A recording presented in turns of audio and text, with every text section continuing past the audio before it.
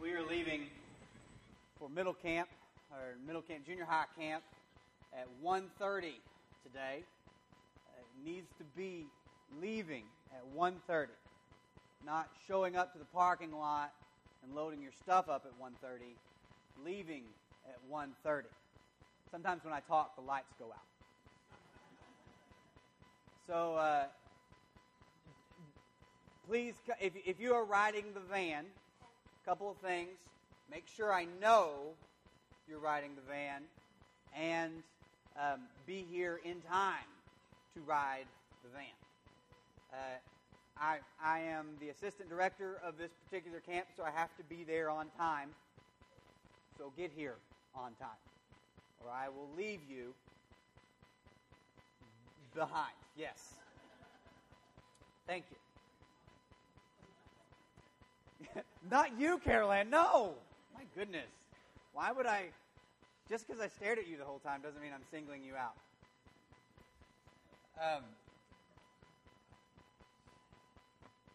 There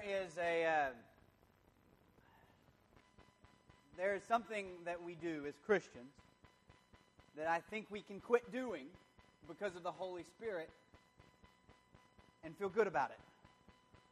And feel like we trust God a little more today than we did yesterday. And one of the things we do, though, is someone will come and say, I'm interested in this Jesus guy. And we get really caught up in the idea of having to convince them that they're sinners. You say, well, we're going to be like Jesus and we're going to eat with the sinners. And then the next question that always happens is, well, people are going to think you're condoning it if you spend time with them. People are going to think you're condoning it.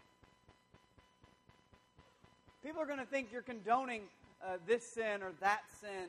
And the only sin we really condone is gluttony. The only sin we really condone is gossip. We don't condone slander, but we do condone gossip. The difference between the two is if you're lying about the person, it's slander. If you're telling the truth, telling a truth that's not your truth to tell, it's gossip. We condone certain sins, but we don't condone other sins. And those other sins we don't condone. We need the world to know that.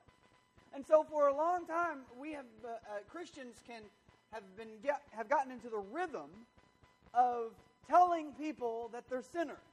Let's just tell them they're sinning. How will they know if we don't tell them they're sinning?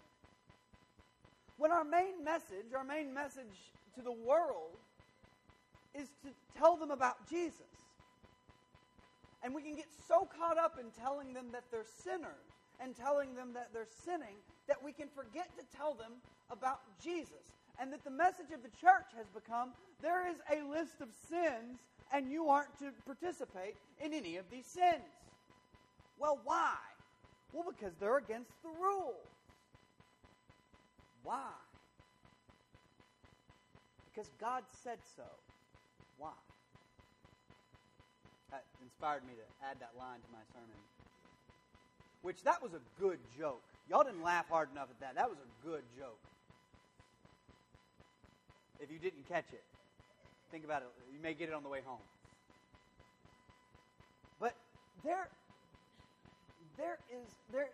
we can get so caught up in naming sin and pointing it out, convicting the world,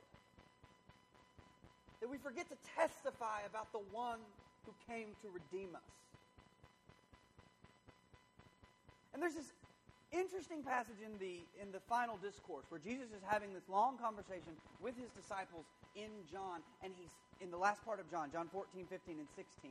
And his disciples are obviously grieving. He has told them, sometimes we feel like the Bible's a play, and Jesus says this, and then you say this, and he's been telling them, I'm about to die. They are about to come arrest me and crucify me. I'm going away. You won't see me anymore. And they're upset. Actually, Jesus, you can tell by his phrasing here. This isn't on. He said, he's telling them, I'm going away. And he said, I did not say these things to you from the beginning because I was with you. But now I am going to him who sent me, and none of you asks me, where are you going? But because I have said these things to you, sorrow has filled your heart. Like, you don't say that to someone who isn't obviously upset. These guys are visibly shaken. They are visibly upset. They are crying, God, what are we going to do without you, Jesus? And Jesus says the thing that is probably the most unbelievable thing. You know, when your parents said, this is going to hurt me way more than it hurts you. Kids, they are lying to you. There are times they wanted to hit you again and didn't. What they mean is the restraint is difficult. That's all they're saying. But Jesus says to them, nevertheless, I tell you the truth, it is to your advantage, for if I do not go away, the helper, the advocate, the Greek word is parakletos, this big word that we don't really have one word to fit. But he's been calling it the Holy Spirit, the Spirit of truth. If I don't go away, the Spirit will not come to you. But if I go, I will send him to you. Jesus is saying the Holy Spirit's presence is better for us than his presence. The Holy Spirit's presence with us is better than his presence with us. And this is completely ununderstandable. I don't get it. Of course I would much rather Jesus be here in person, standing next to me, telling me what I should think and what I should do and what I should say about current issues. Jesus, how would you do this? Because it seems like I'm only relying most of the time on my intuition and my emotions and my particular beliefs. And I would love to walk in the footsteps of the rabbi. I would love for the dust of his shoes to cover me. But are you serious? It's better that you go? It's better that you send the helper to me. And then he says this. And when he comes, he will convict the world concerning sin and righteousness and judgment. The Holy Spirit, this is the first time that they've branched, the Spirit's work is not in me, although I am a part of the world. And that anytime I need to be convicted, I believe it's the Spirit that is doing it. But when John talks about the world, he's talking about those who do not follow Jesus. This begins at the very beginning of John where it says, he came into the world, but the world did not recognize him. In John, Jesus is constantly doing things. God and Jesus and the Spirit are constantly doing things for the world, and the world is constantly fighting back. So God so loved the world that he gave his only Son, that whoever believes in him will not perish but will have everlasting life. But the world does not understand him. The world does not recognize him. The world crucifies him. The world rejects him. So Jesus and through the Father, through Jesus, is constantly doing things for the world, and the world is constantly fighting back. And the world eventually crucifies Jesus. Then the Spirit comes in, and Jesus says, when the Spirit comes, He will convict the world of its sin. Now, if you look at the world globally, just pan out real big. It doesn't feel like that sometimes. It doesn't feel like that if you look at the church sometimes. Because sometimes we're very concerned about other people's sin and not our own. But if you look at the world, it doesn't feel like it. It feels like the Spirit is maybe not doing all that great of a job.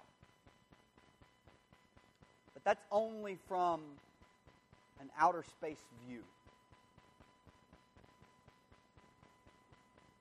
When you start testifying, when you start speaking about the love and the forgiveness, the death, burial, and resurrection like we talked about last week, that if Jesus is always on your lips, guess what is no longer your job? Convicting. The Holy Spirit does that for us. We all recognize the dissonance between speaking the love of Jesus versus standing up for what is right. Like, well, if I speak the love of Jesus, if I keep loving these people, they're eventually going to think that I think the thing they're doing is right. That's not true. That is fear.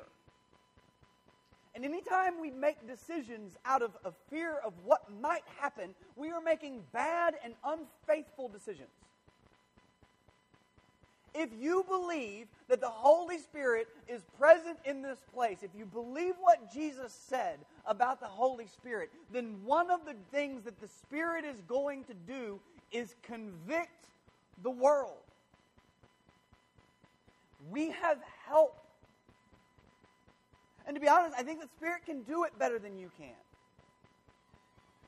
Because whenever we get involved in that activity, we will sometimes look as though we think we are holier than those people.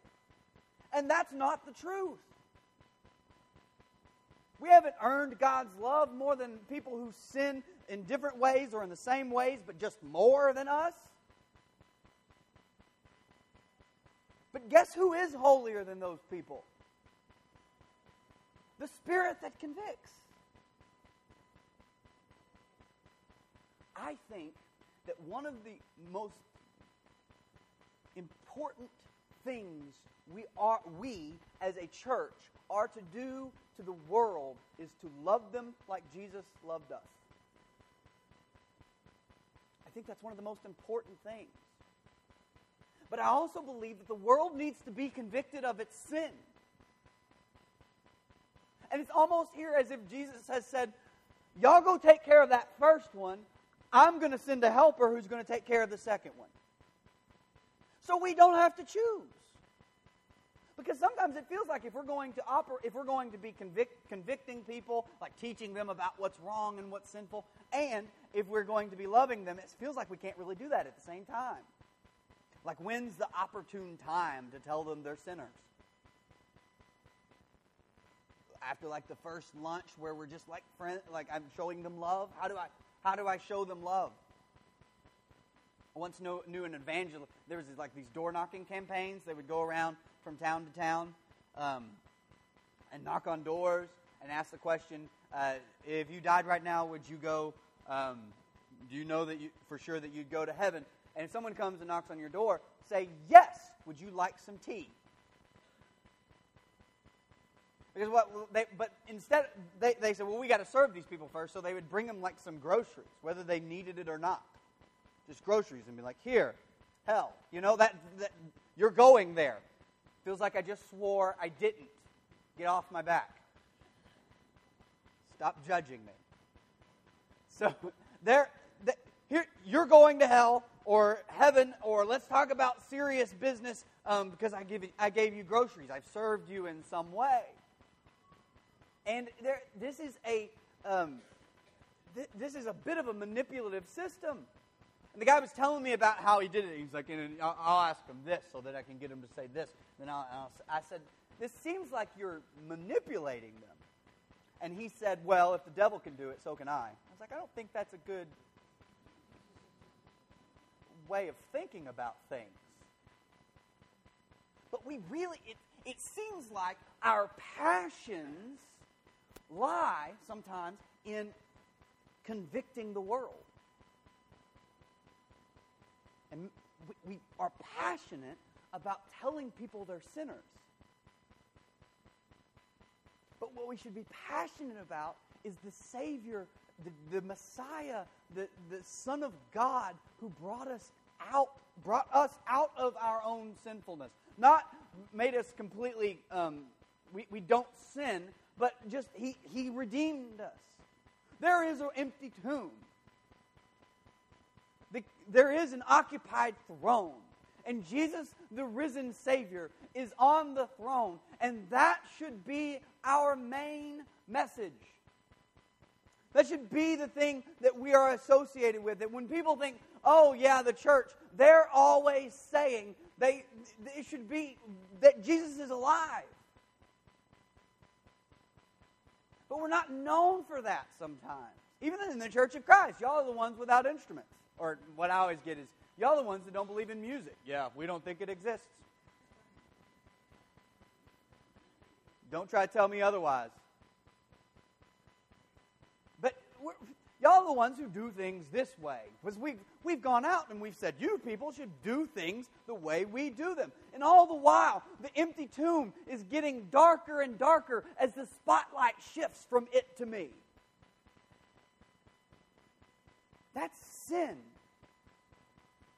We can do the same thing with sin, where I can say, "Oh, I am. You guys need to quit sinning. You guys need to quit sinning because you need to be like me." Well, because I need to be like what? Who do I need to be like? Jesus. Are you there yet? No. I'm not saying not to name sin as sin, but I want us to get really good, actually, really good at naming sin as sin. And the way you do that is you practice in the mirror. We name our sin as sin and let the Holy Spirit do its work in us, convict us, move us. So that we can understand the enormity of what Jesus did on the cross for us. And that once we understand the enormity of what Jesus did on the cross for us, there won't be anything that we would want to talk about other than that.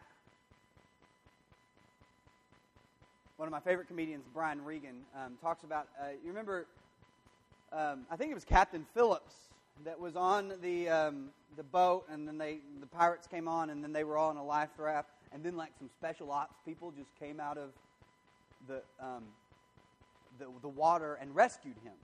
And Brian Regan says, if that happened to me, I wouldn't be able to talk about anything ever again. Like someone would say, hey, do you love playing ping pong? And I would say, well, no, but one time I was being held hostage on a raft, and then everyone died except me. Like I wouldn't be able to tell another story. Wives, does your husband have one of those stories? Husbands, do your wives have one of those stories? Where it's just that one story they just keep telling? You've heard it 1,000,000 times. And you're like the vice president sitting in the back laughing at the same joke over and over again. Because that's your job. You said the vows. But there is we don't have this story on our lips enough. We don't have the story of Jesus. Let's put the spotlight back on the empty tomb. Let's put the spotlight back on the good news. And believe with all of our hearts that the words that Jesus said are true. that He will send a helper, and that helper will convict the world. But we're not going to, I don't think we do a very good job convicting the world on our own. I just don't think we do. I think we've been trying for a really long time, and look where it's gotten us. I believe that if we have Jesus on our lips and the love of God, sharing that with the world, no matter how much they fight back, that's a very, very Jesus thing to do, to love the world even though the world is fighting back. If we do that, I genuinely believe that maybe not the whole society, we're not talking about society, we're talking about neighbors. That your love for your neighbor will allow the Spirit to convict the neighbor. You're tag teaming this, and your job is to testify. Your job is to love. And Jesus says the Spirit will convict the world concerning sin and righteousness and judgment. Concerning sin, because they do not believe in me. Jesus says, I didn't get it done. They didn't believe in me. Somebody else is going to have to consistently be convicting the world of sin. And that's the job of the Holy Spirit.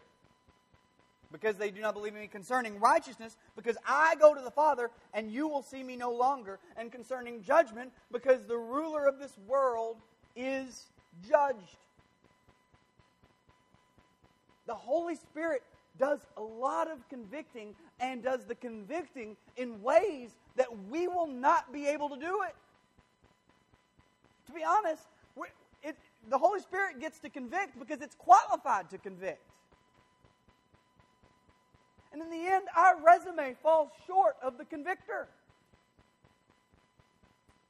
Our sin, our holiness don't really line up to a way where I can stand up and point the hand of condemnation at people. But what can I do? The name of Jesus can be on my lips. The love of God for His good creation can be in my actions. And yes, name sin as sin. Even with your friends, especially the people that you are close to. Actually, I would maybe argue only the people that you are close to. That know you love them. You can say, you know what, I don't think that's okay. It's only in that attitude that can be heard. Of course we're naming sin as sin, but it's not in the end our job to convict. Jesus gives that job to someone more qualified than us. And I think it would actually do us well to trust in what Jesus said. They say crazy is trying to do the same thing over and over again, expecting different results.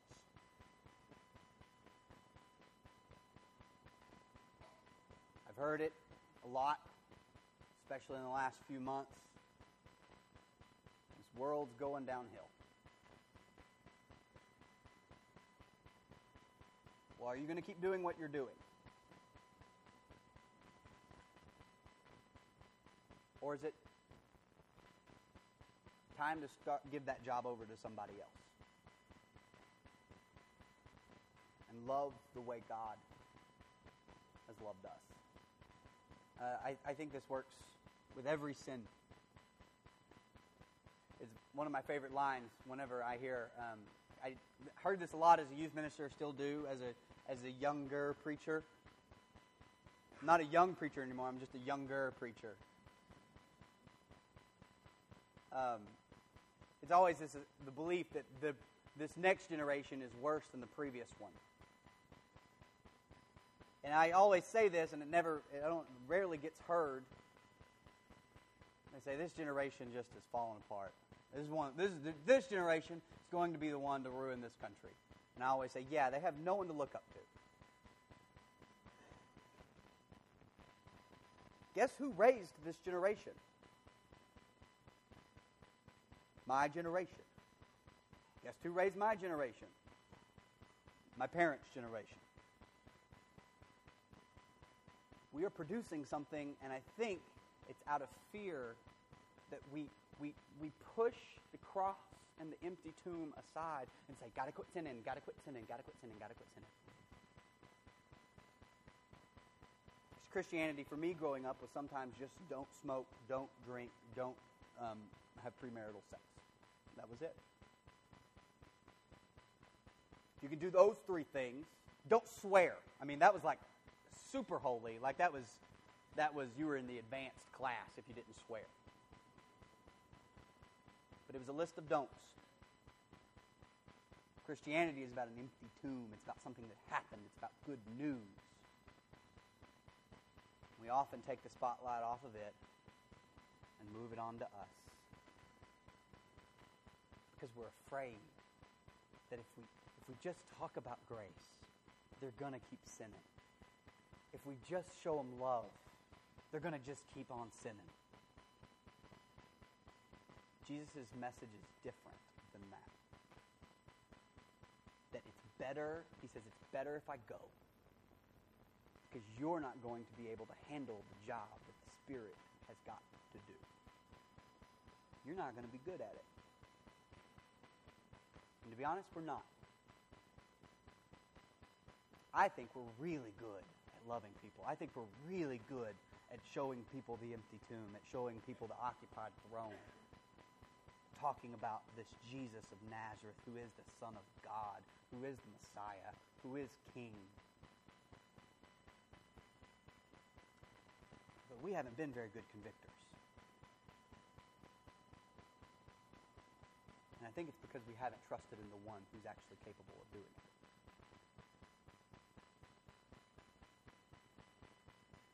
The Holy Spirit convicts. I think if you have faith in that, it can be very, very freeing. If you believe that to be true, you are free to do the thing that you're actually capable of doing. Favorite passage in Scripture, we'll do this, and I know we've got to, I'm running out of time.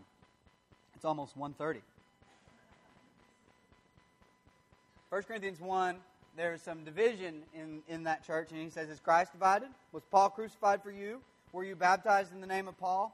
I thank God that I did not baptize any of you except Crispus and Gaius, so no one can say that you were baptized in my name. This next little parentheses is one of my favorite passages, because Paul says, oh yes, I also baptized the household of Stephanus. Beyond that, I don't remember if I baptized anyone else.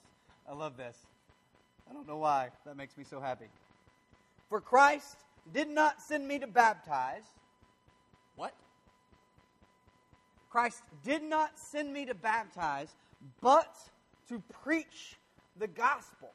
Not with wisdom and eloquence. I'm not doing this so that I can rhetorically get people into the water. I'm just preaching the gospel. I believe that Paul believes that the response to the gospel is to be baptized. But Paul says, I didn't come to baptize, I came to point to an empty tomb. I came to point to an occupied throne. And I'm not even doing it with wisdom or intelligence or with rhetoric, or I just want to start pointing. We're so anxious to convict people sometimes that we forget why they need to be convicted. And I think we forget who's actually more capable of convicting than we are. So we just point to the gospel. There is an empty tomb. There is an occupied throne. And if that is on your lips consistently with your neighbors, I think you will see a change in them that is miraculous. Don't be afraid to try that out. Jesus says that that's the role of the Holy Spirit, and I believe him. It's the only time he says this is something the Holy Spirit's going to do to the world. I think the Holy Spirit's going to actually be pretty good at it. Holy Spirit will convict. Maybe you are convicted. Convicted by the gospel of Jesus. Convicted by the empty tomb. Convicted by the occupied throne. That you need to follow the one true King and give up your way of doing things and walk in his shoes, in his path.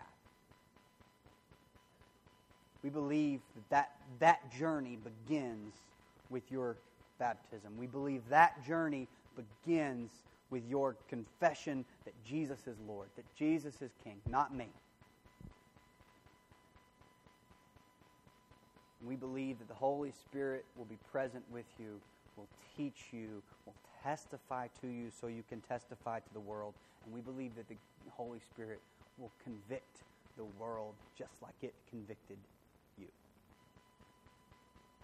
But it is the love of God, the grace of God that will bring people to that place. I've seen it. I've seen that work, and I've seen the other way not work at all. It's just a matter of faith, in my opinion. So let's have enough faith to love the world like God commanded us to. And trust that the one that God sends will convict the world while we're loving the world.